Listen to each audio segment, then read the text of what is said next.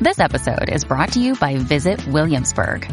In Williamsburg, Virginia, there's never too much of a good thing. Whether you're a foodie, a golfer, a history buff, a shopaholic, an outdoor enthusiast, or a thrill seeker, you'll find what you came for here and more. So ask yourself, what is it you want? Discover Williamsburg and plan your trip at visitwilliamsburg.com. On this episode of Narcissist Apocalypse, we talk with a survivor named Raina. And Raina was in a 10-year toxic relationship that had her wondering who she was anymore. It's a story of holding on to hope, pedestals, cancer survival, and breaking the trauma bond for good.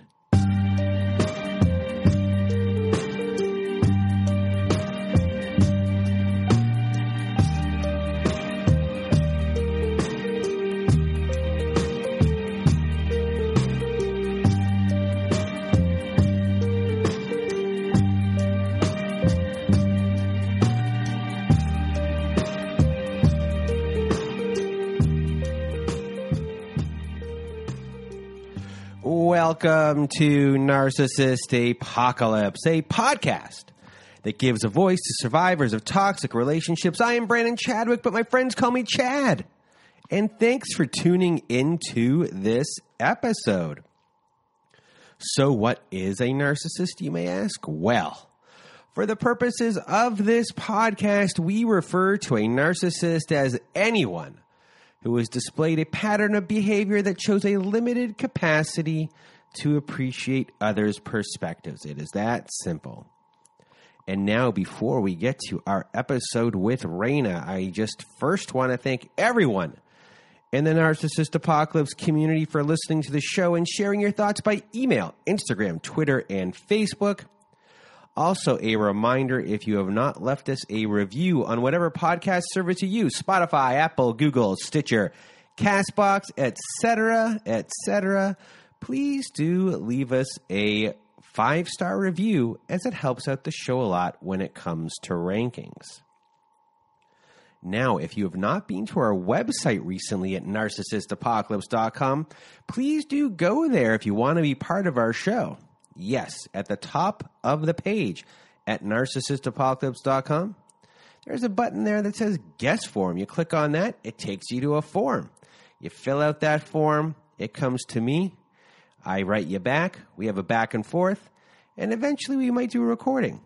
But another way to be part of our show is to also go to our website at narcissistapocalypse.com and to be part of our Letters to My Narcissist compilation episode. We have a voicemail recorder on our website. There's a button on the right side of the page. It says send voicemail. You press that button.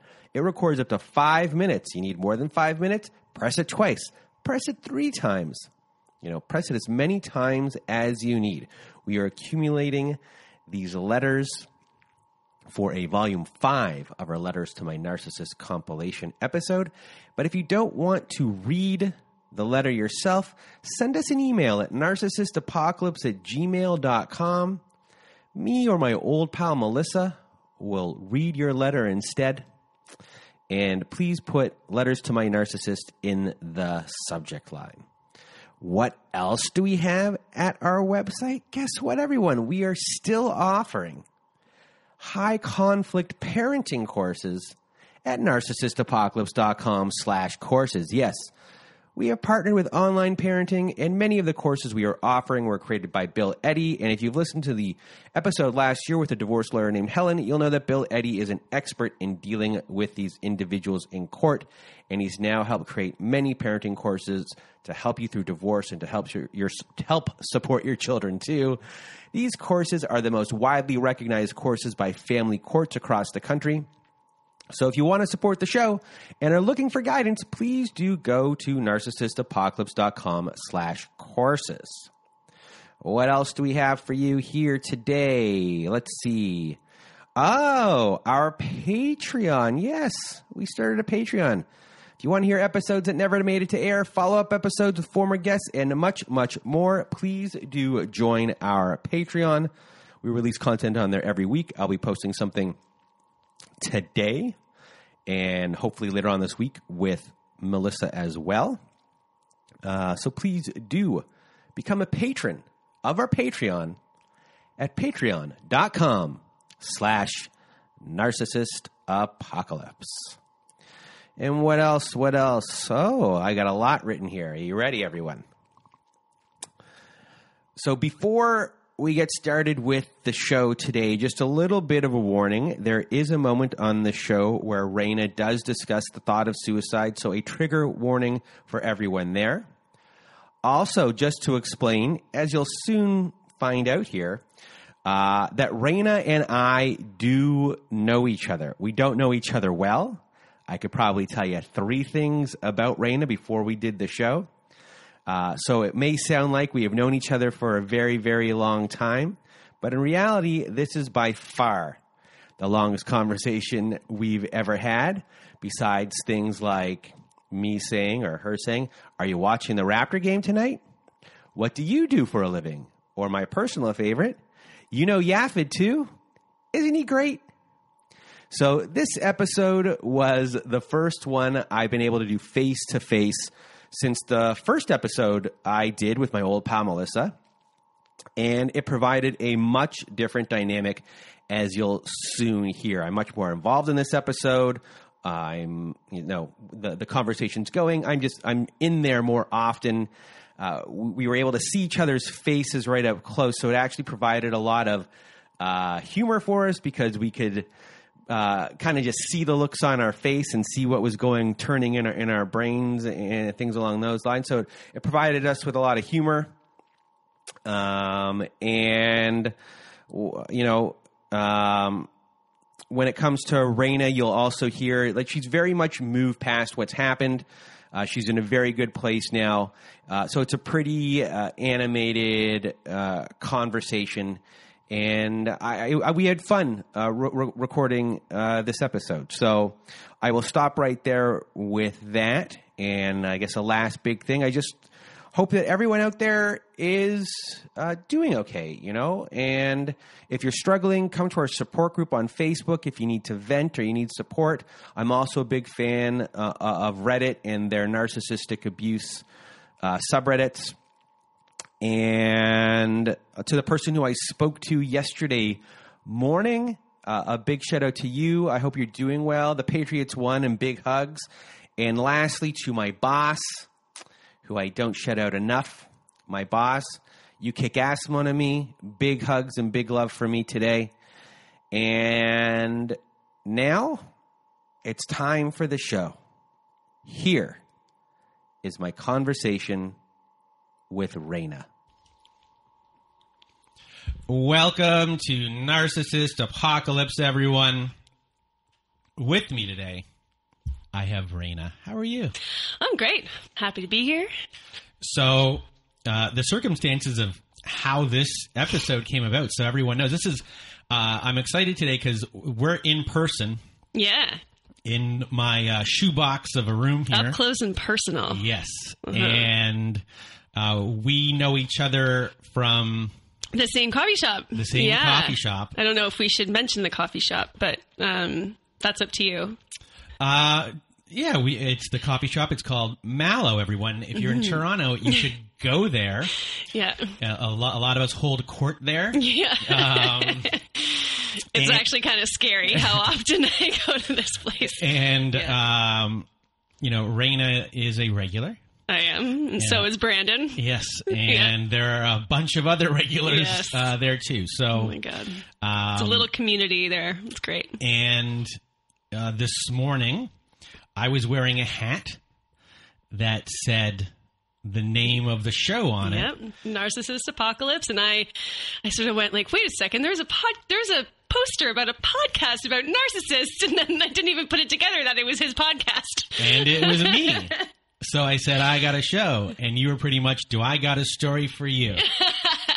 Yes, a story that has been, burning a hole in my brain and in my heart for the last, I don't know, decade or so, or like just over the course of, my experience with the person we're about to discuss. All right. So after all of that, everyone, as usual, I'll do my usual thing here. I'm going to get out of my way and your way. Raina, the floor is now yours.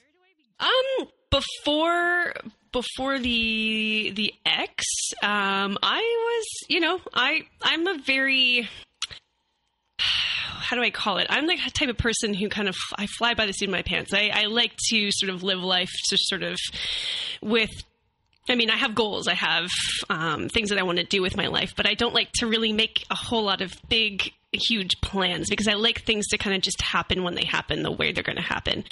And, the other thing is that I've been in relationships. I've been in long-term, I'm a big relationship person. And it wasn't like I ever meant to be that way. I've just always found someone that I've really wanted to be with. And I thought for, each one of these people, I've always felt like, okay, there's something pretty special here. And I always thought it was going to last longer than it did. And, so I'd say in my life, I've probably had 4 very meaningful long-term relationships, and most of which have, ended amicably.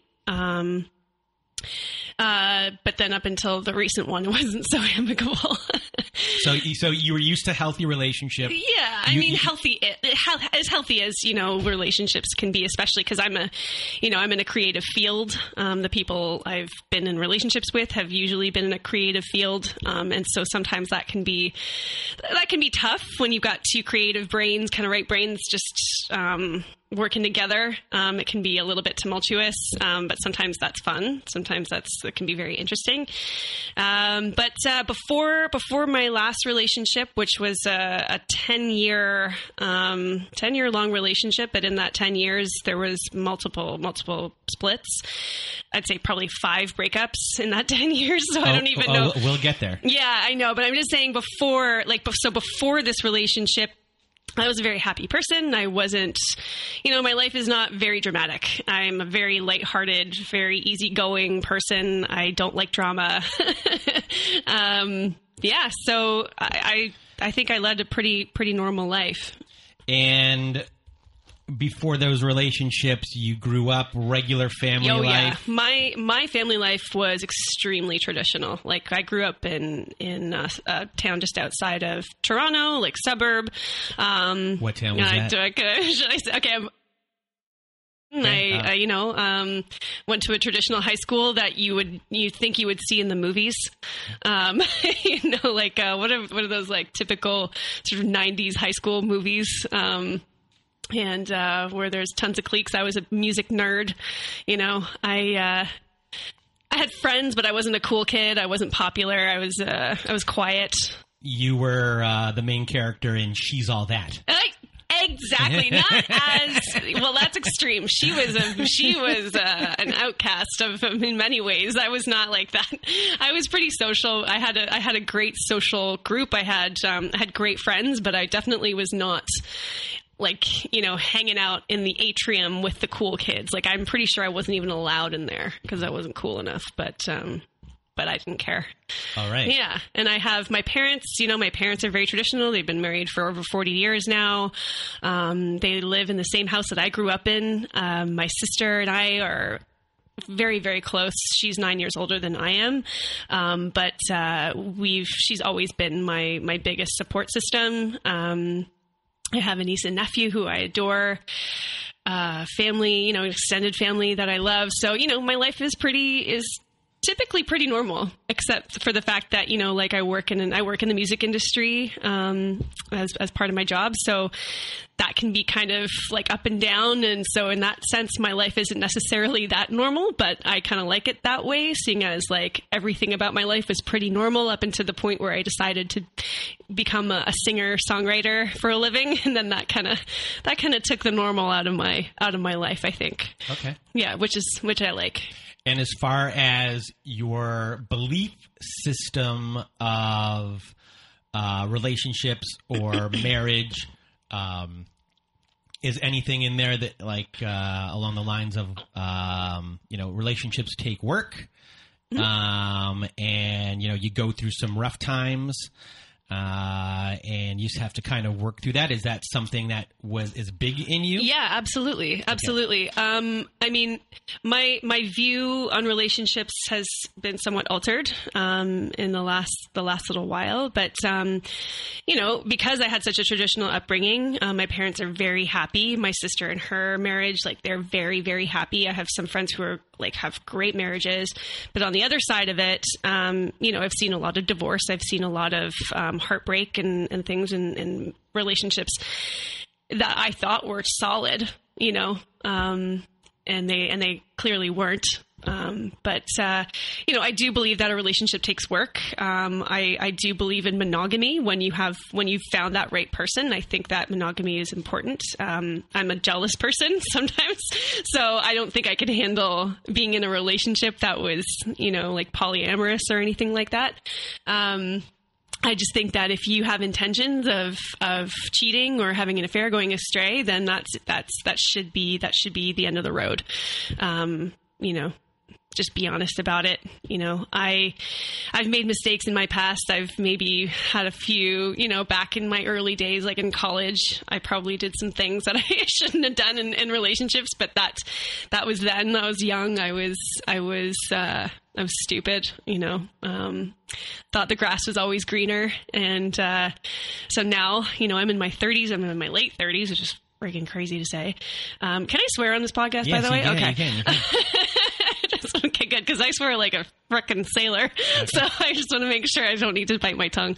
So what was I saying? But now, in my late 30s, I definitely think that, at this point in my life, I don't need to be in a relationship where I have to worry, about this person going and being with someone else for a night. I have friends who are polyamorous.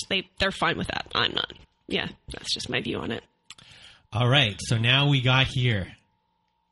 Mm-hmm. And, you ended your last relationship and the one before the narcissist. And, after that relationship, did you say to yourself, I am taking time off, or you met this person right away? I met this person as my last relationship was coming to an end. Okay. I had zero intention of jumping into another relationship, especially with this person. Because when I met him, I felt like he wasn't my type in the sense that I sort of felt like he was a bit of a bad boy, which was very attractive to me, but my relationship before that was very safe. When you need mealtime inspiration, it's worth shopping Kroger, where you'll find over 30,000 mouth-watering choices that excite your inner foodie. And no matter what tasty choice you make, you'll enjoy our everyday low prices, plus extra ways to save, like digital coupons worth over $600 each week. You can also save up to $1 off per gallon at the pump with fuel points. More savings and more inspiring flavors make shopping Kroger worth it every time. Kroger, fresh for everyone. Fuel restrictions apply. And then in walks him into my life. And we met at a bar through mutual friends. And interestingly enough, we actually went to the same high school. Both grew up in Oakville, around the corner from each other.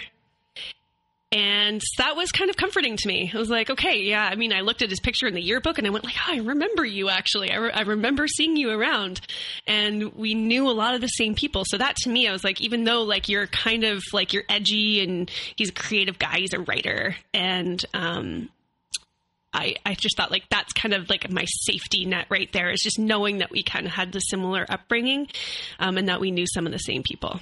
Vouched for. Yeah. Yeah. Yeah. Yeah.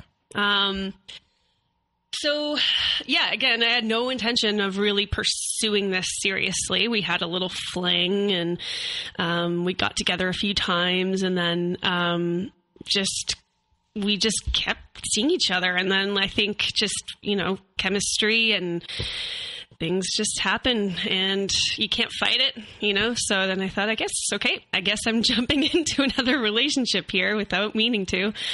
And there it was. Like it was like a very fast. I was sucked in. I was pulled in very quickly, and I think I was in love with him within the first like week that we were together. So what were the types of, were there things that were like over the top that we consider like love bombing that like really were grand that you haven't experienced before? Yeah. I mean, it was just, he's a very charming guy. Like he's a very charming guy, and he's very funny, and he's witty, and he's really good with compliments.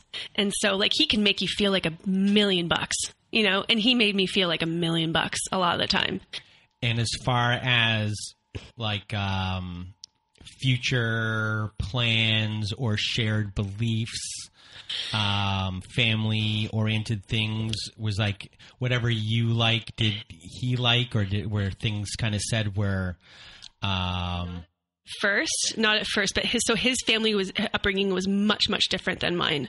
So his parents split when he was in his early 20s. Terrible, terrible divorce, like really nasty. And I think that's sort of what shaped his view of relationships, is that marriage doesn't mean anything. And he's pretty convinced that his dad had multiple affairs. You know, so definitely our family lives were very, very different. He's got 2 brothers and a sister. So there's 4 of them together. I only have 1 sister. Their relationships are all very like it's difficult. Like they all love each other, you know, they're siblings and they love each other, but, a lot of fighting in that family, like to the point where to me, I felt, I was like, I don't belong here. Like, this is not my jam. I can't take this. I don't understand this dynamic at all. So yeah, I mean, I think there was no real, like, I don't know, what was you were asking me if there was like, it's called like mirroring, if there was like a future, like kind of stuff, or... He definitely sort of within the first sort of like 6 months, it seemed to me like he was definitely trying to make me happy, and yeah, definitely telling me things that I wanted to hear. And, you know, we threw out the love word very quickly. Yeah, like it's really, you know, it's kind of tough because it was so long ago, and I'm trying to pull up, you know, these memories of how, and I think a lot of what's happened is I've kind of buried a lot of it, because it was very hurtful. Like I went through like some very emotional times during that relationship, and yeah, so I'm trying to dig up a lot of these details. Did he play the victim a lot?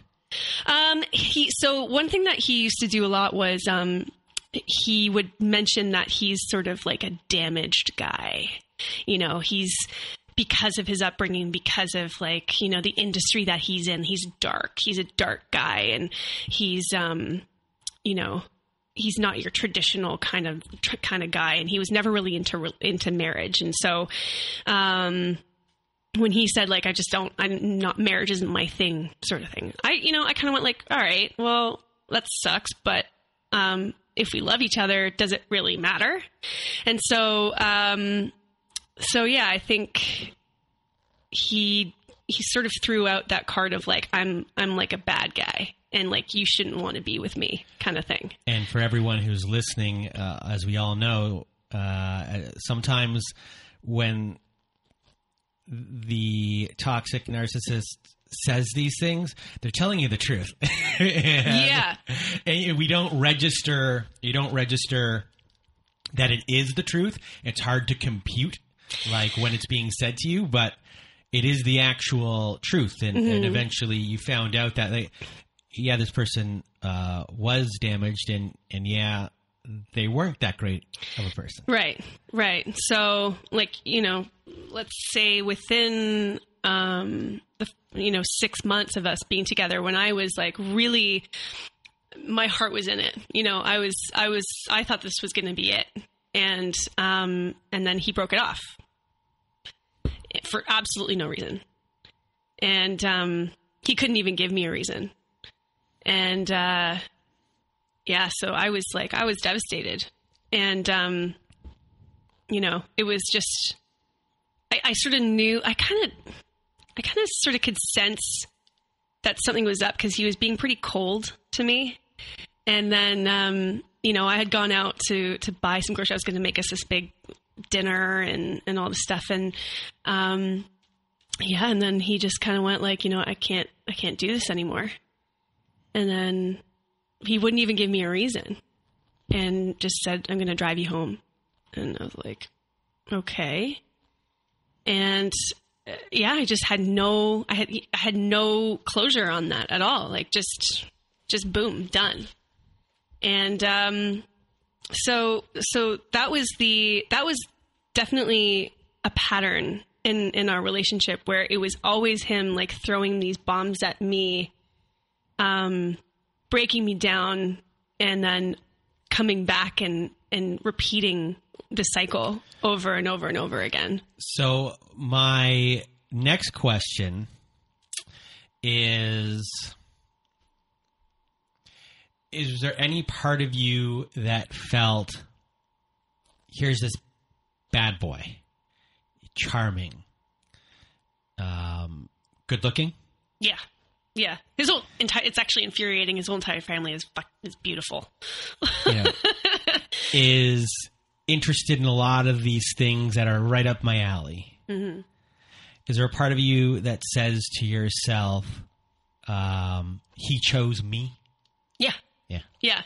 Yeah. It felt good because I'm like, he checks all these boxes. He's interesting. He's edgy. He's fun. He's funny. He's good looking.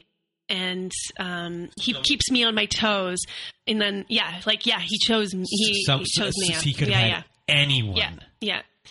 And I was his first long-term relationship. Yeah. I was his first long-term relationship. He hadn't really been with anybody serious before me, So that felt good. I was like, man, like this is like, I must be really special to him in some way, that in some fucked up way that he, So let's discuss, just one thing before we even get to what I was about to say. That only makes sense to me because what I just said. But can you see the hamster going on in my head? As far as his need of other people, did he constantly need praise? Did he constantly need other people around him? So not constantly need other people around him. If anything, he was actually a bit of a loner. He was a visual artist. He was a writer. He's also a professional athlete as well. So, and everything in his life, like he was always trying to show everybody just how amazing he was at these things. Even though he'd always sort of be like self-deprecating about it. But it was very much one of those things where he needed validation from me, from his family, from his friends. I mean, we all need validation. We all need to feel like we're doing well in life. But for him, it was a very it was extreme. It was extreme. So within that first 6 months, is he devaluing you in any sort of way? Has anything like that happened? Well, okay. So he has a best friend from high school that,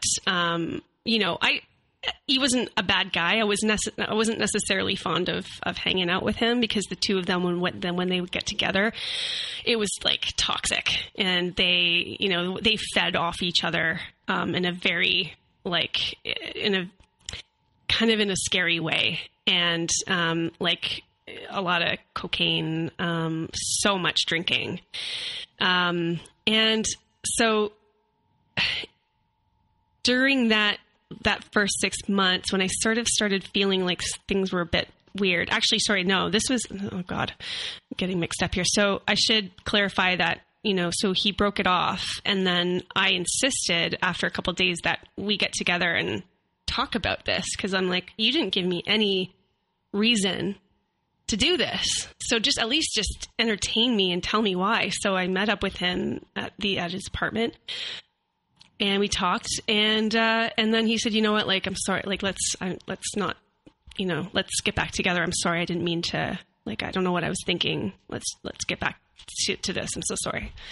I was like, oh, okay. Like, yeah, no, I want to be with you.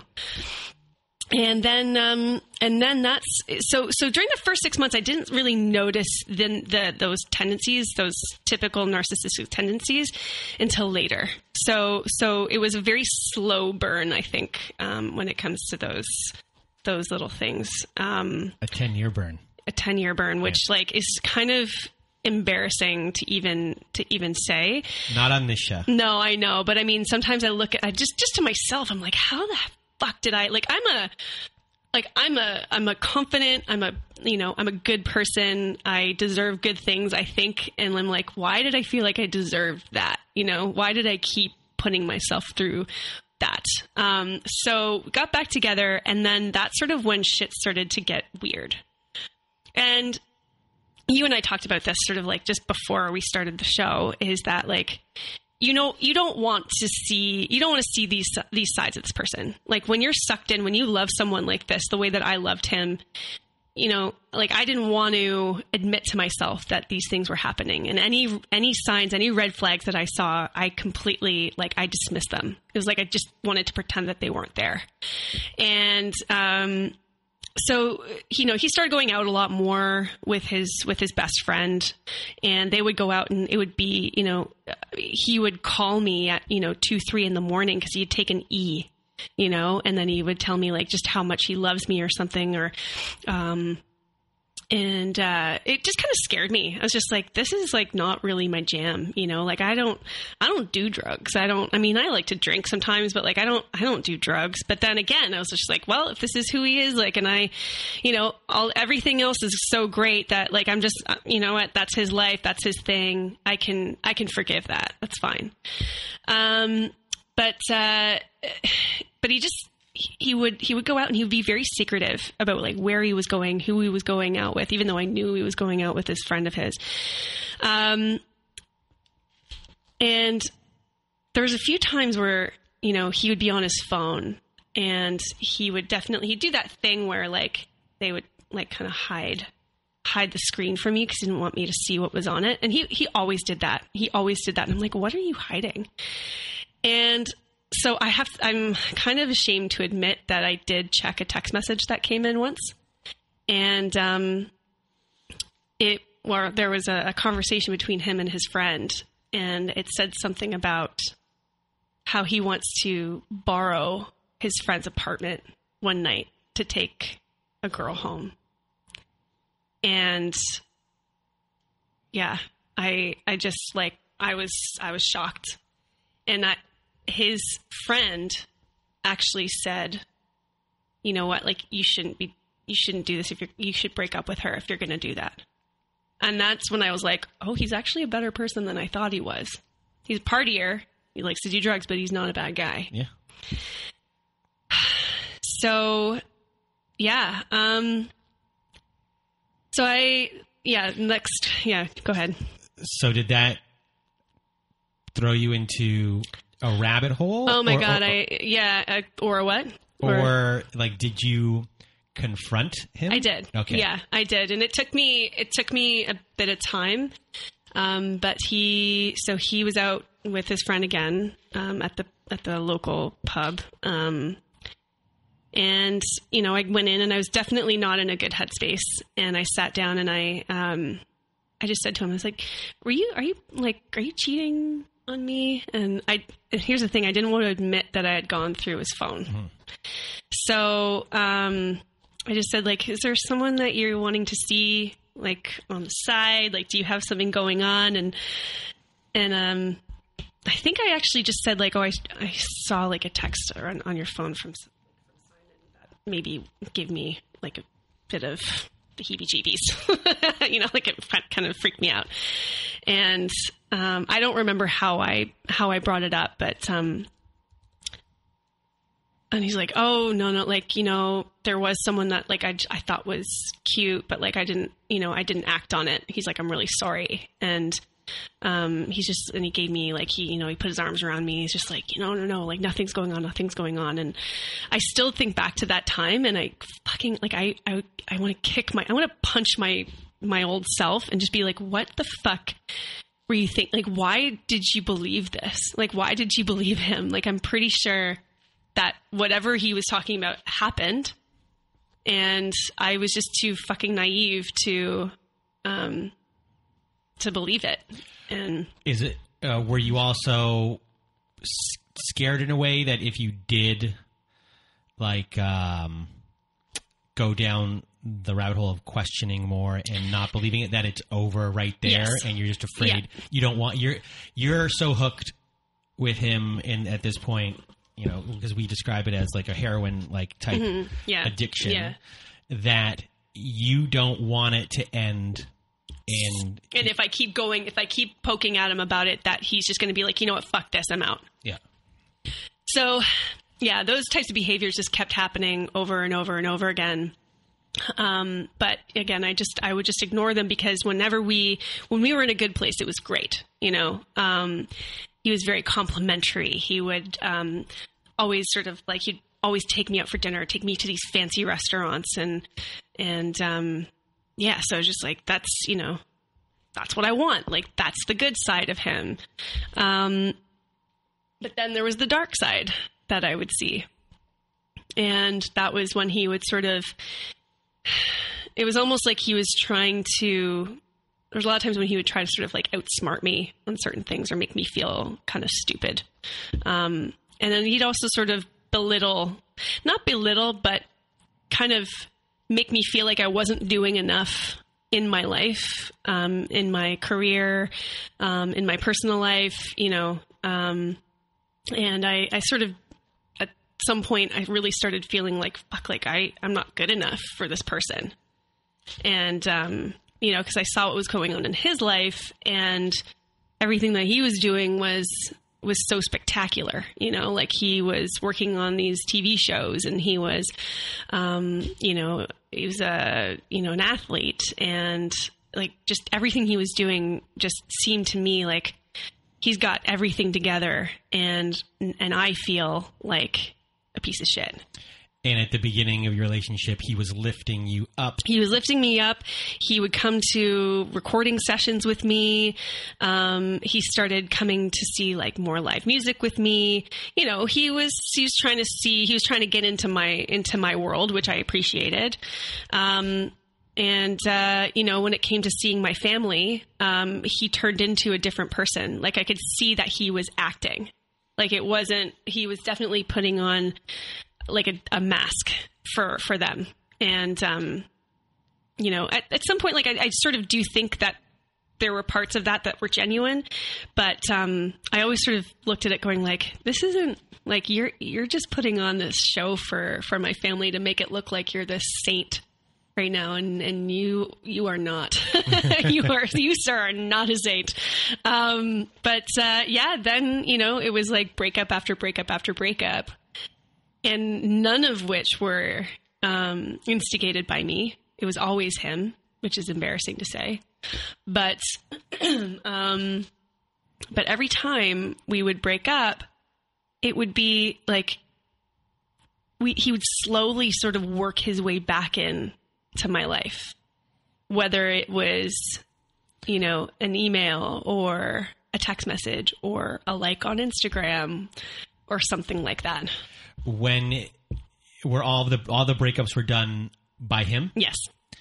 And what were at a certain point with some of the breakups, what were the reasonings behind them? Were you starting to No, there was never a reason. There was never a reason except for I just don't love you anymore.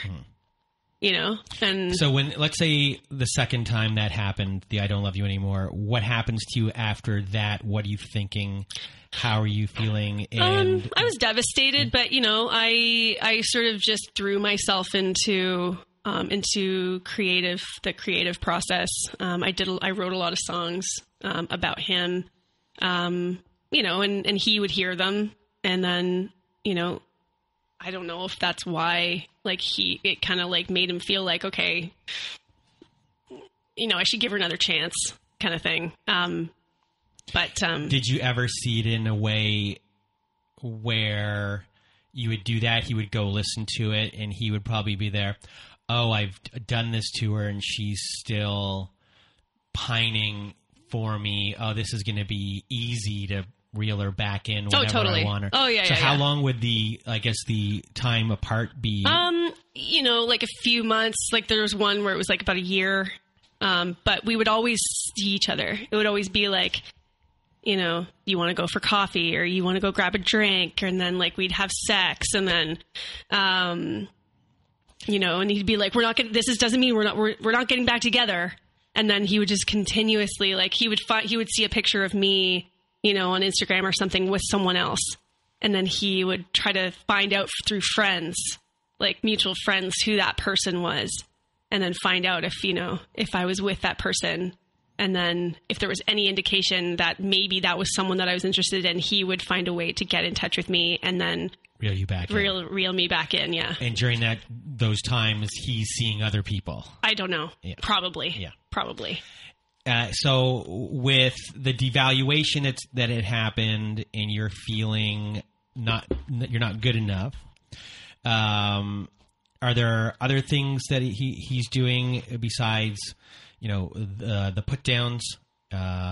Is he, obviously that's sowing seeds of doubt within yourself. Mm-hmm.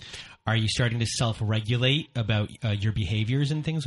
Yeah. Oh, for sure. Absolutely. Like I really tried to, at this point now, I'm trying to do everything that I can to make him happy, so that I don't upset him or I don't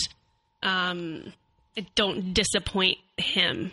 And so like, I really tried to, sort of conform to to what he wanted me to be. And, so I really did sort of lose myself. I didn't know why I was in this relationship, except for the fact I just knew that I loved him. Do I know why? No, but I just knew that I had this tether to him that I didn't know how to cut. Mm. And, it was really, it just broke me down, and to the point where I just lost, I lost myself in a lot of ways. And so I'll just let you know, like a lot of the worst behavior, like didn't happen until the last few years of our relationship.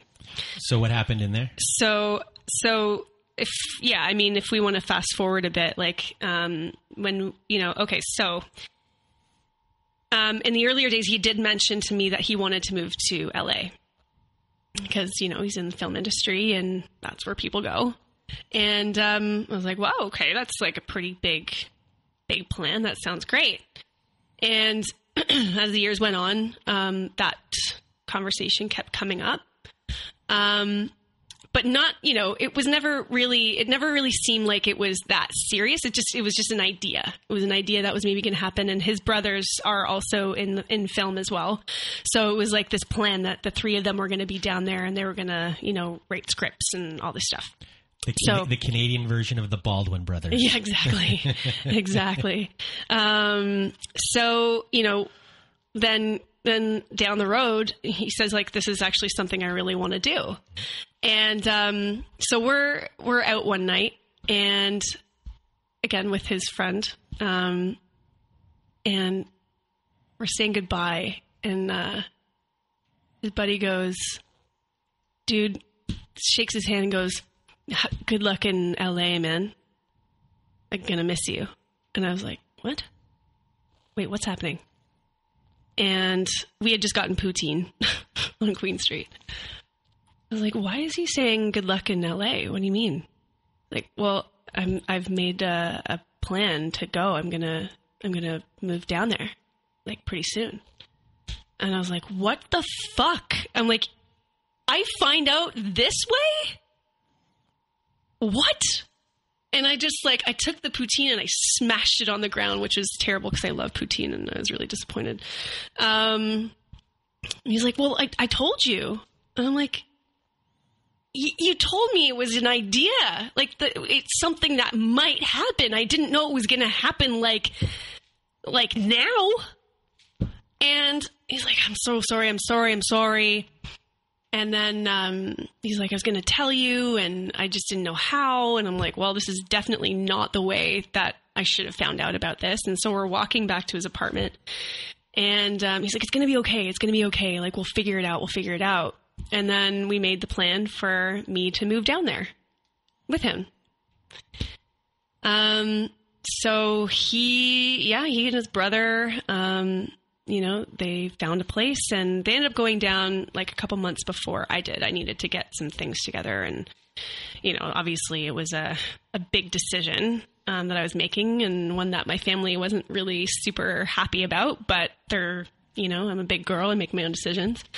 And so, yeah, he went down, and he was down there for a couple months before I went. And then he came back to get a few things. He flew back because he needed to pick up some more stuff.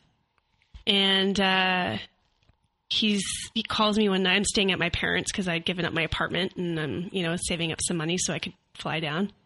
And he comes by and he goes, you can't come with me. And I was like, what are you talking about? And I had already actually, thinking back to it, I'd already actually bought my ticket.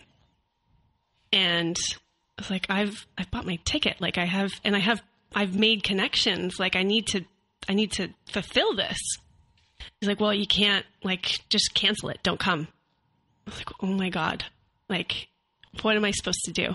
He's like, I don't know, but you can figure it out. And I was like, holy fuck.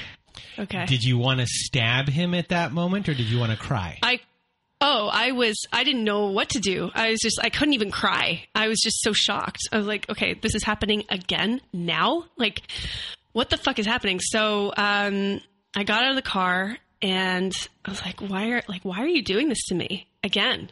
Like, I need to do this on my own. I need to do this on my own. So I was like, okay. So I figured some shit out, and then I called him and I was like, look, I know you don't want me to come down there, but I've made this plan. I changed everything in my life to do this. I'm fucking coming down there, and I'm staying with you until I find a place. I was like, you at least owe me that. And so I did. And I went down and I stayed at his place, and we made it as amicable as possible. And then I got a job, and I ended up staying with the person I was working for. He's very generous. And so, yeah, I didn't have to live with him anymore. But again, it's like, we're in LA together. Like not together, but, we don't know very many people. So we ended up hanging out. Yeah. Oh my God, it's so stupid. I'm just like, but you know what? Moving down there was probably the best decision I ever made, because I made amazing friends. I made amazing connections. So we were not technically together for the first year that we were both down there. But, we decided, okay, we're both here. We might as well support each other or be friends or something, whatever the hell fuck that means. And then... can I ask you one question? Yeah. At this point, you're telling your friends and family what you've broken up how many times at this point? Probably 3. Are you complaining to your friends and family, and then you don't complain to anyone? No. This is all silent anguish. Yes. Because I was embarrassed. I felt so stupid. I felt so stupid. Did you feel like if you said it out loud to someone, then you had to end things? Yeah. And I guess one thing I haven't asked yet, did he have rage kind of issues, or yes. Tell me about that. Okay. So I didn't really see the side of him until the last maybe the last year that we were together. But if I can just go back and just sort of, because it kind of leads into that. Yeah, okay. So we did eventually get back together in LA. Then I started having some health issues, and I had to move back to Toronto. I was diagnosed with cancer. Oh, you didn't know? Yeah. So I I had to move back here to get tested. And then when I found out what the diagnosis was, I was like, well, I guess I'm not going back to LA. And I'd been living there for 3 years, you know? So that was a big part of my life. And to just sort of like up and move back and not look back, it was terrible. It was really, really difficult. So, I essentially had a long distance relationship with him during my cancer treatments. And, you know, he would come up and visit me and stuff, but he would always go back down. And so like during all of my chemo and everything, he wasn't here. So it was like I was doing it by myself kind of thing. I mean, I have family and stuff, but like, you know, you want that person to be with you. Mm-hmm. And, that was really fucking tough. And, you know, he kept saying, well, I'm going to stay down here because I want to keep our place. You know, I want to keep my job. I want to make sure that we have a place to live. Like when you're done your treatments and stuff and you can move back down. I was like, well, I don't know if that's going to happen. Like, I can't predict that. I have no idea. And so it was... At that point, you don't know if you're going to live At that point, I don't know if I'm going to live. Exactly. Yeah. So, you know, it was... Did you feel that, like, he didn't take you a life and death situation seriously enough? Well, so here's the kicker. So after I was diagnosed, so I'd say about 3 weeks later, he flew back to be with me. And he was here during my surgery. But just before my surgery, just before Christmas, he proposed to me. And to me, looking back, I see that as something that made him feel better.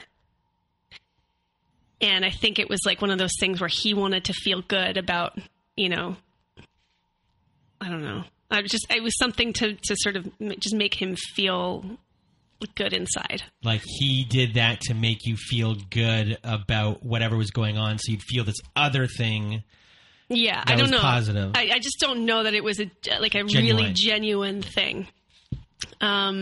Proposal, you know?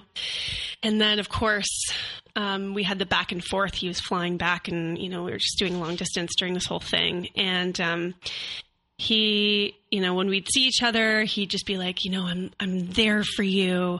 I want to support you. You know, you've got this. And then there would be other times when he would say things like, you know, I feel like I caused your cancer. Where I was just like, what? What does that mean? And he was implying that, like, because of like all of the breakups and all of the heartbreak that I went through with him, that was what caused my cancer. And I was just like, that is ridiculous. Like, what are you talking about? And, you know, to make it about you, like now you're making it about you. So, but it's all these, like in hindsight, these things that I'm realizing now. So then eventually, like when we realized how long I was going to be in this battle for, he did move back here to be with me. And then, you know, but it was really rough. Like we weren't in a good place. And,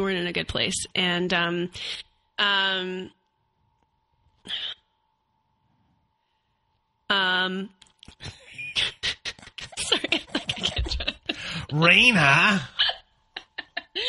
I love that I can look back at this and laugh. You know, that's a good feeling. I hope that everyone one day will be able to do that. Yeah, yeah. And, you know, I have a dark sense of humor. So, like, whatever happened with me, I like how ludicrous some things were. I can laugh and be like, that was just fucked. Yeah. Yeah. So at least I can do that now. So there was one night, you know, and this was sort of during, I was still going through treatments. It wasn't chemo anymore, but it was another drug that was intravenous, but it wasn't nearly as harsh. So I was recovering, I was getting better, but I was still physically, you know, weak and you know, mentally also exhausted and, you know, trying to figure out where my life is going now.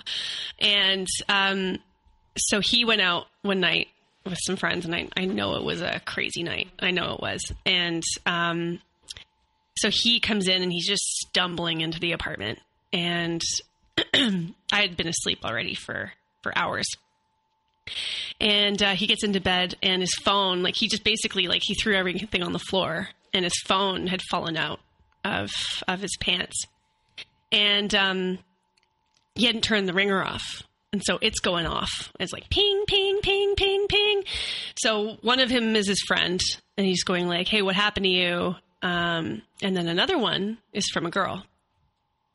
And it's saying, hey, I was looking for you, couldn't find you, but, you know, maybe I'll see you again sometime.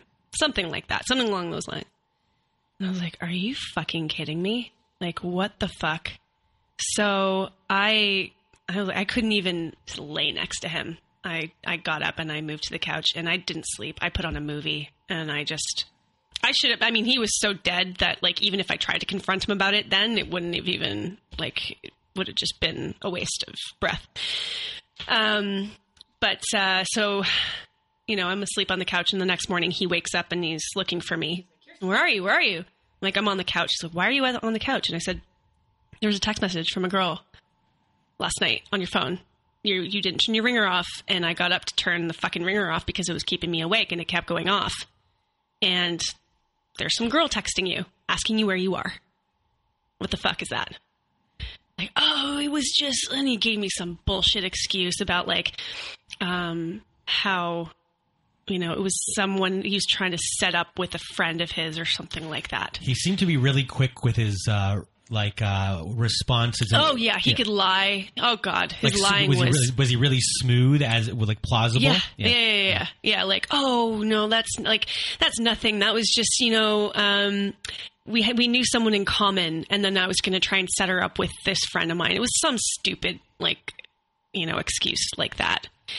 And you know, deep down, I was like, I don't believe this, but this is what it is. This is my life, and we're engaged to be married, and, you know, and then I finished all my treatments, and I was given, you know, the remission label, and then he left again. He broke up with me again. As soon as you went into, as soon as it was like... Pretty much, yeah. Like, not even. I actually hadn't even had that appointment yet. But I was done my treatments. We were living in a condo down on Queen Street, and we were subletting it until we found a more permanent place. And, yeah, he just, like, one morning we woke up, and he was just, it was like he was like Eeyore. There was like a dark cloud over his head, and he was just like, yeah. What was that word you used? Eeyore? He was like Eeyore. What's that? From Winnie the Pooh. Oh, I guess I was never a Winnie the Pooh person. Oh my God. The little donkey with the pin on tail? No? No idea. Oh my God. No okay, idea. we gotta fix that. I don't know if I want that to be my fixed. God. Winnie the Pooh. Oh my God. Okay, well, anyway. Yeah. I watched the hilarious House of Frightenstein when I grew up. Oh, okay. Remember that show? No. Oh. I was Winnie the Pooh. You were the hilarious. It was out of Hamilton. Oh, okay. Yeah. Oh. Vincent Price was the narrator of the show. Okay. You never watched it? No. Oh, it was a scary kid show. It was fantastic. Oh, okay. Weird, because I like scary kid shows. Yeah. So he's just like, okay, I'm gone. And then of course he goes like, well, maybe we can do counseling. Maybe we can figure this out, but not right. I need time. And then he kept saying things like, you know, I've got PTSD from your cancer kind of thing. Like I've got like what happened to you really affected me. And I'm going, yeah, but it was me. Like, and I get that cancer can affect people around you too. I totally get that. I've had family who've suffered from it as well. And it sucks. Like my dad, my uncle, you know, it's hard for the whole family. But to say something like, you know, I've got PTSD from this whole experience is like, are you blaming me now? Like, is this my fault? It's like, what the fuck? Like, anyway, so now he's gone and, you know, he's left a bunch of his shit in the apartment. And I just was like, then after that went into like just a downward spiral. And, yeah, so that was terrible. That was and we'd already had our wedding date booked. And so what I did was, I took our wedding date, which was supposed to be in 2 months. We'd already sent out our invites. We paid for the location. And so instead of a wedding, I threw a cancer fundraiser. Oh, that's nice. And raised $10,000 for my hospital. What did he do? He asked me to change the date because it was too hard for him to know that our wedding date was going to be spent during doing this fundraiser. So what year are we in here? Like this is 2017. So, but you're 9 of the 10 like years? Like 9-ish, yeah. Around 9 years. So in the evolution of this person, you know, now in year 9, you've dealt with a lot of stuff, but now you're dealing with like a different kind of guy here. Yeah. Yeah, this is someone who definitely sees like that the world, like thinks that the, you know, everything is sort of like he's a magnet and everything just happens because of him. And like my cancer because of him. He doesn't like he doesn't want me to have my fundraiser on our wedding date because it's going to hurt him. And so I was just like, wow, oh my God, like who is this person? And you at this time, you've gone through everything that had happened before, cancer, he leaves you, you're devastated. How are you feeling about yourself? You know, where's your self-esteem? And it's all this totally things? Down the tubes. Yeah. And like, you know, I was saying before how like I felt like I totally lost myself. Now at this point, I don't even know. I can't even look at myself in the mirror anymore. And so, you know, I tried to rely on friends. I tried to just bury it by just going and I was drinking a lot. You know, even though I'd had cancer treatment, like I started drinking. Yeah, so it was nasty. So I started taking Ativan just to try to go to sleep. I wanted to just sleep all the time. I kept, you know, just like having dreams that, you know, and just reliving the breakup over and over and over in my dreams. Because of the Ativan? I don't know if it was because of the Ativan, but it just made me sleep. I got addicted to Ativan. Oh shit. And, it gives you really weird dreams. Yeah, I've had weird dreams on Ativan. I'm not sure if that caused all of the flashbacks in my head. Really vivid. Yeah. Like really far out there dreams. And that could be fun sometimes, but yeah. Not when you wake up. When you wake up. Not when you wake up and it gives you worse anxiety than you had the night before. Yeah. No, definitely not. But yeah. So I decided to go to LA just to get away. Went for 3 weeks. And then, of course, he's checking in on me, seeing what I'm doing. You know, he called me. He would text me. He would send me messages on Instagram, seeing how I'm doing. When are you coming back? All this stuff. I'm like, what the hell? Like, so, you know, and of course, because I'm a nice person and I, you know, like, and I still love him stupidly, I would respond and I would communicate. And I got back and then I had to, you know, I found a quick apartment just to jump into to sublet while I was trying to figure out what I was going to do. And yeah, and then that's when I came back and then I had the fundraiser. Mm-hmm. And then that's when he was just like, change the date of the fundraiser because my feelings are hurt because fuck you. So, yeah. And then I went and then I moved down again for 6 months. Yeah. I decided just to get the fuck out of here because I was still like, I actually ended up in CAMH because my anxiety was so high. I was having panic attacks every day, where my heart just felt like it was going to beat out of my chest. And so I I had a friend of mine actually came and picked me up from my apartment because I had a blackout moment where, and I was also just living in a place that wasn't mine. I didn't feel like I was at home. And, at a moment where I actually had pulled a knife out and I had stuck it like in my arm, like, and it had just drew a bit of blood. And then I kind of snapped out of it and was like, what the fuck am I doing? And so I called my friend, and she and one of my other best friends like came and picked me up, and, I went and I stayed at her apartment, and then, I thought I was okay. I was like, okay, I'm going to be okay. I'm going to be okay. And then just, a couple more nights went by, and I called her again, and I was like, I need to go. I need to see someone. I need to talk to someone. And I was out of control. Like, couldn't stop crying. I was like hyperventilating. And then, they admitted me, and I, ended up speaking to, a psychiatrist. And then, I was there pretty much like all night. And then, I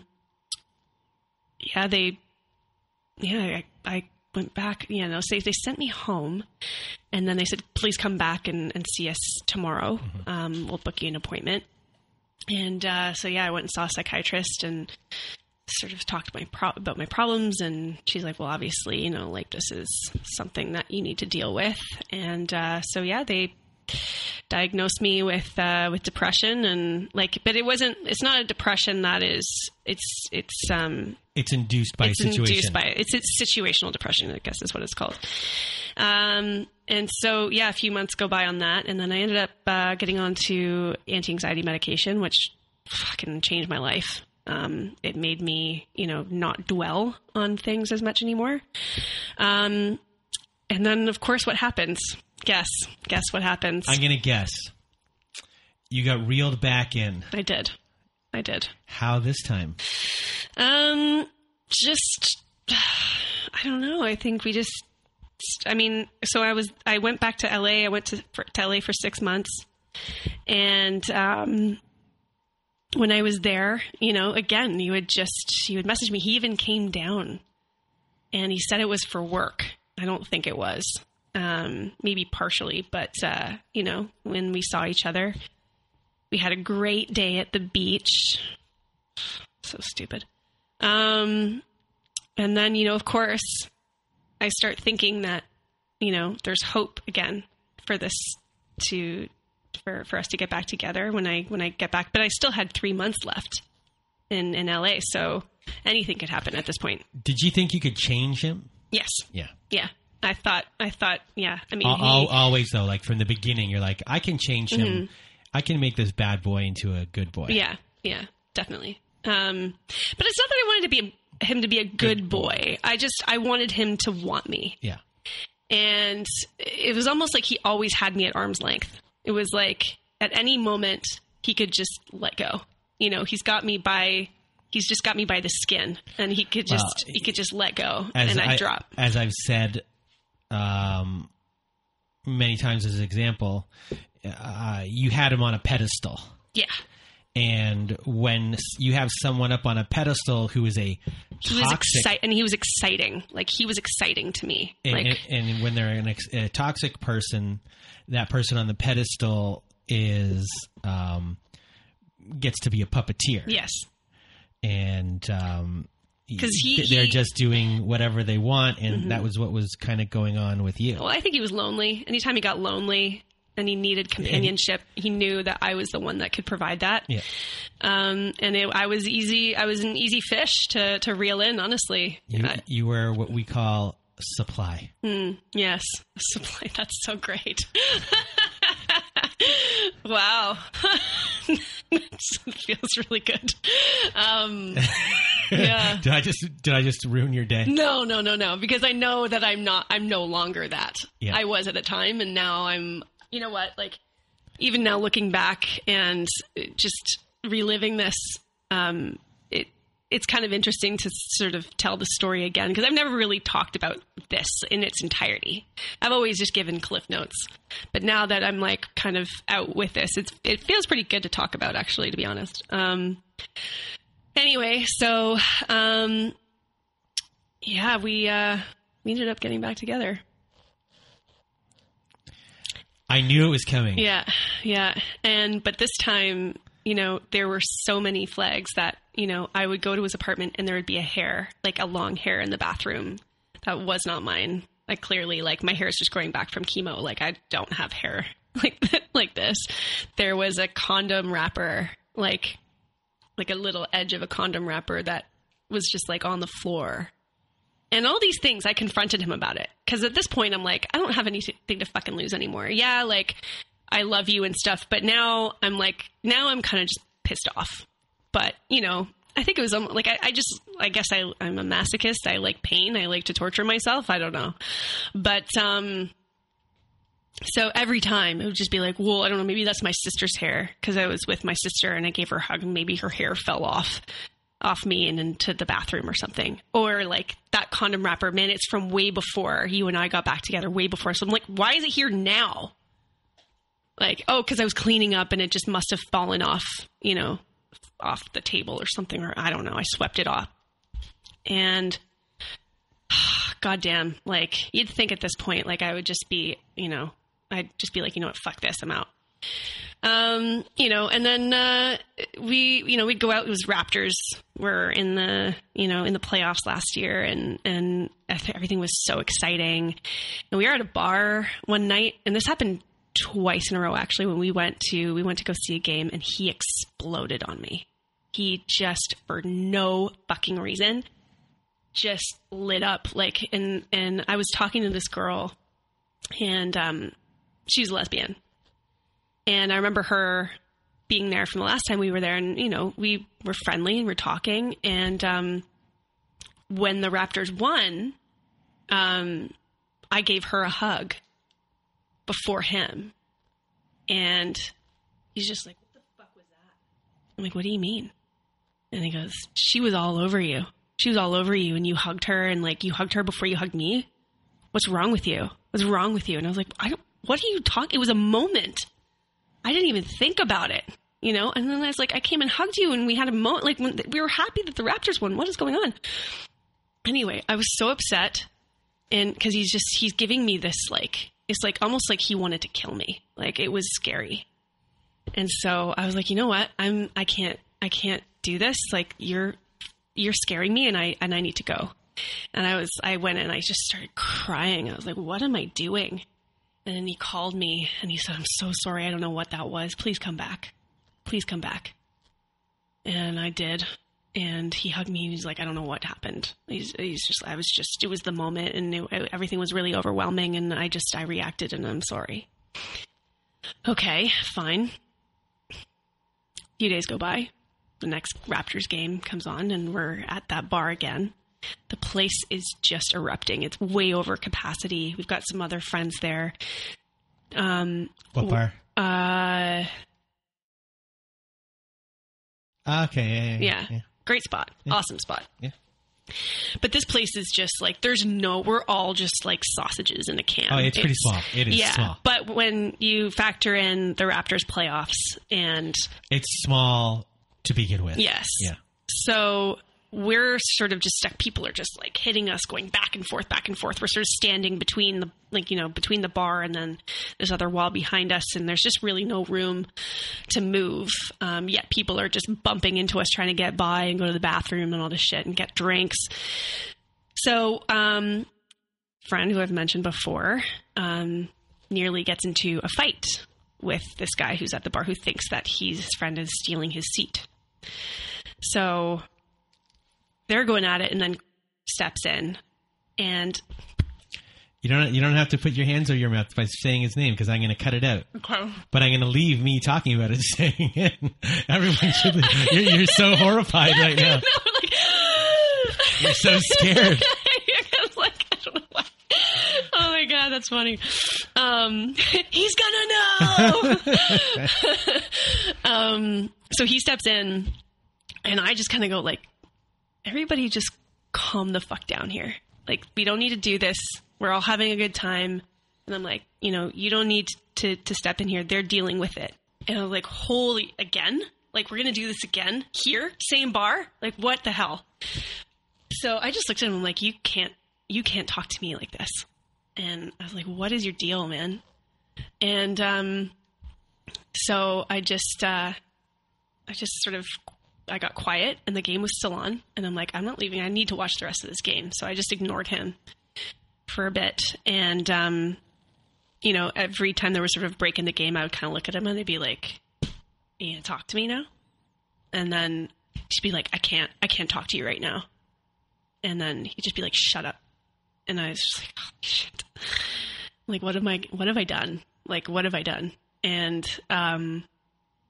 so then the game ends, he's calmed down a bit, and he looks at me and goes, I don't know what the fuck just happened, but I thought I was going to hurt you because I was about to hit you. And, he's like, I'm really scared right now, like, about what's happening to me.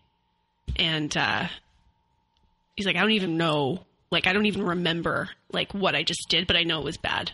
And, I'm like, well, I remember. Do you want me to tell you? Like, I can recite it to you if you want, reenact it, in reverse, if you like. I didn't say that, but I was thinking it. So, we ended up watching the next game, like, just at home, you know, and I'm trying to, you know, as much as I should have just been like, okay, I'm done.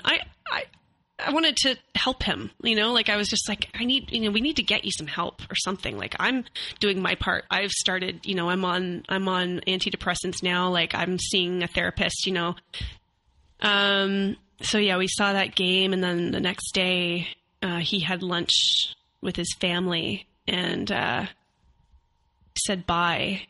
I'll talk to you later. And then I texted him later and I was like, how was your lunch? There was no response. And he just didn't get back to me. And I was like, are you okay? Like, what's going on? And, yeah, it's like he ghosted me. You got ghosted? Mm-hmm. Like, you never spoke to him ever again? That was it? Yep. Yeah, I tried calling him. I was texting him. I was like, I thought that's what was happening. And basically that's what happened. But I finally just said, you know, like, just tell me that you're okay and that you're not dead. And then he goes, yeah, I'm okay. That's it. And that. Yeah. And then I just kept trying to, like, get to him, what, just tell me what's going on. And he's like, I'm sorry, I can't do this. And I was like, okay. And then that was the moment that I was just like, fuck this. And I unleashed some really harsh shit on him, like, just by a text. I was like, you're a fucking piece of shit. I was like, you deserve to go to hell, like, for everything that you've done to me. And I'm like, I know I'm just as guilty because I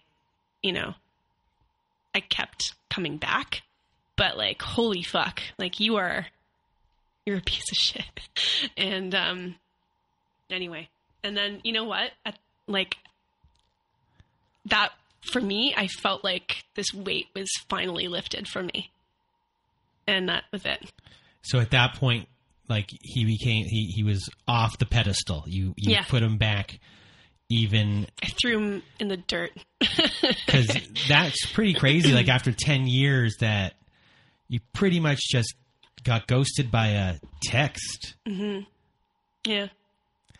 And, you know, so that happens the next day. Are you okay? Mm-hmm. And you feel fine? Yeah.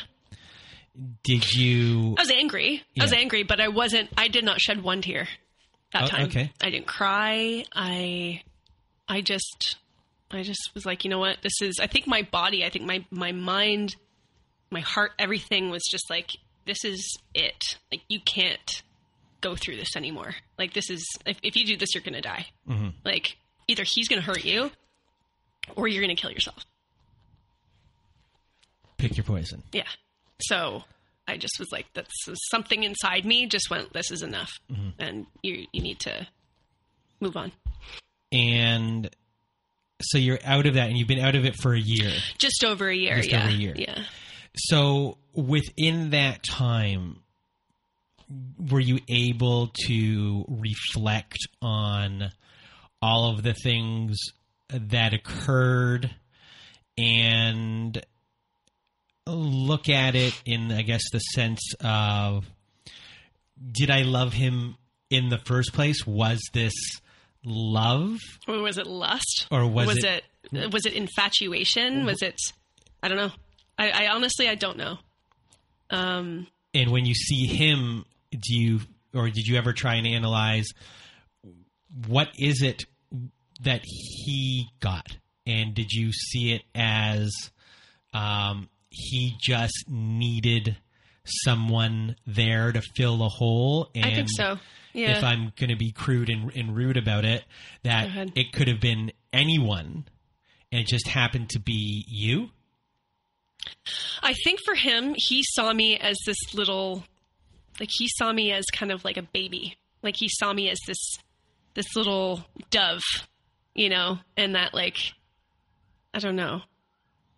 He needed to help me or something, or he needed to bring me up.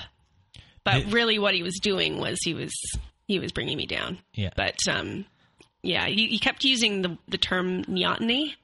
What is that? So that's like, I have this childish, like, or not childish, childlike sort of look and effect on him that makes him sort of like, puts his guard down, and it's like endearing to him.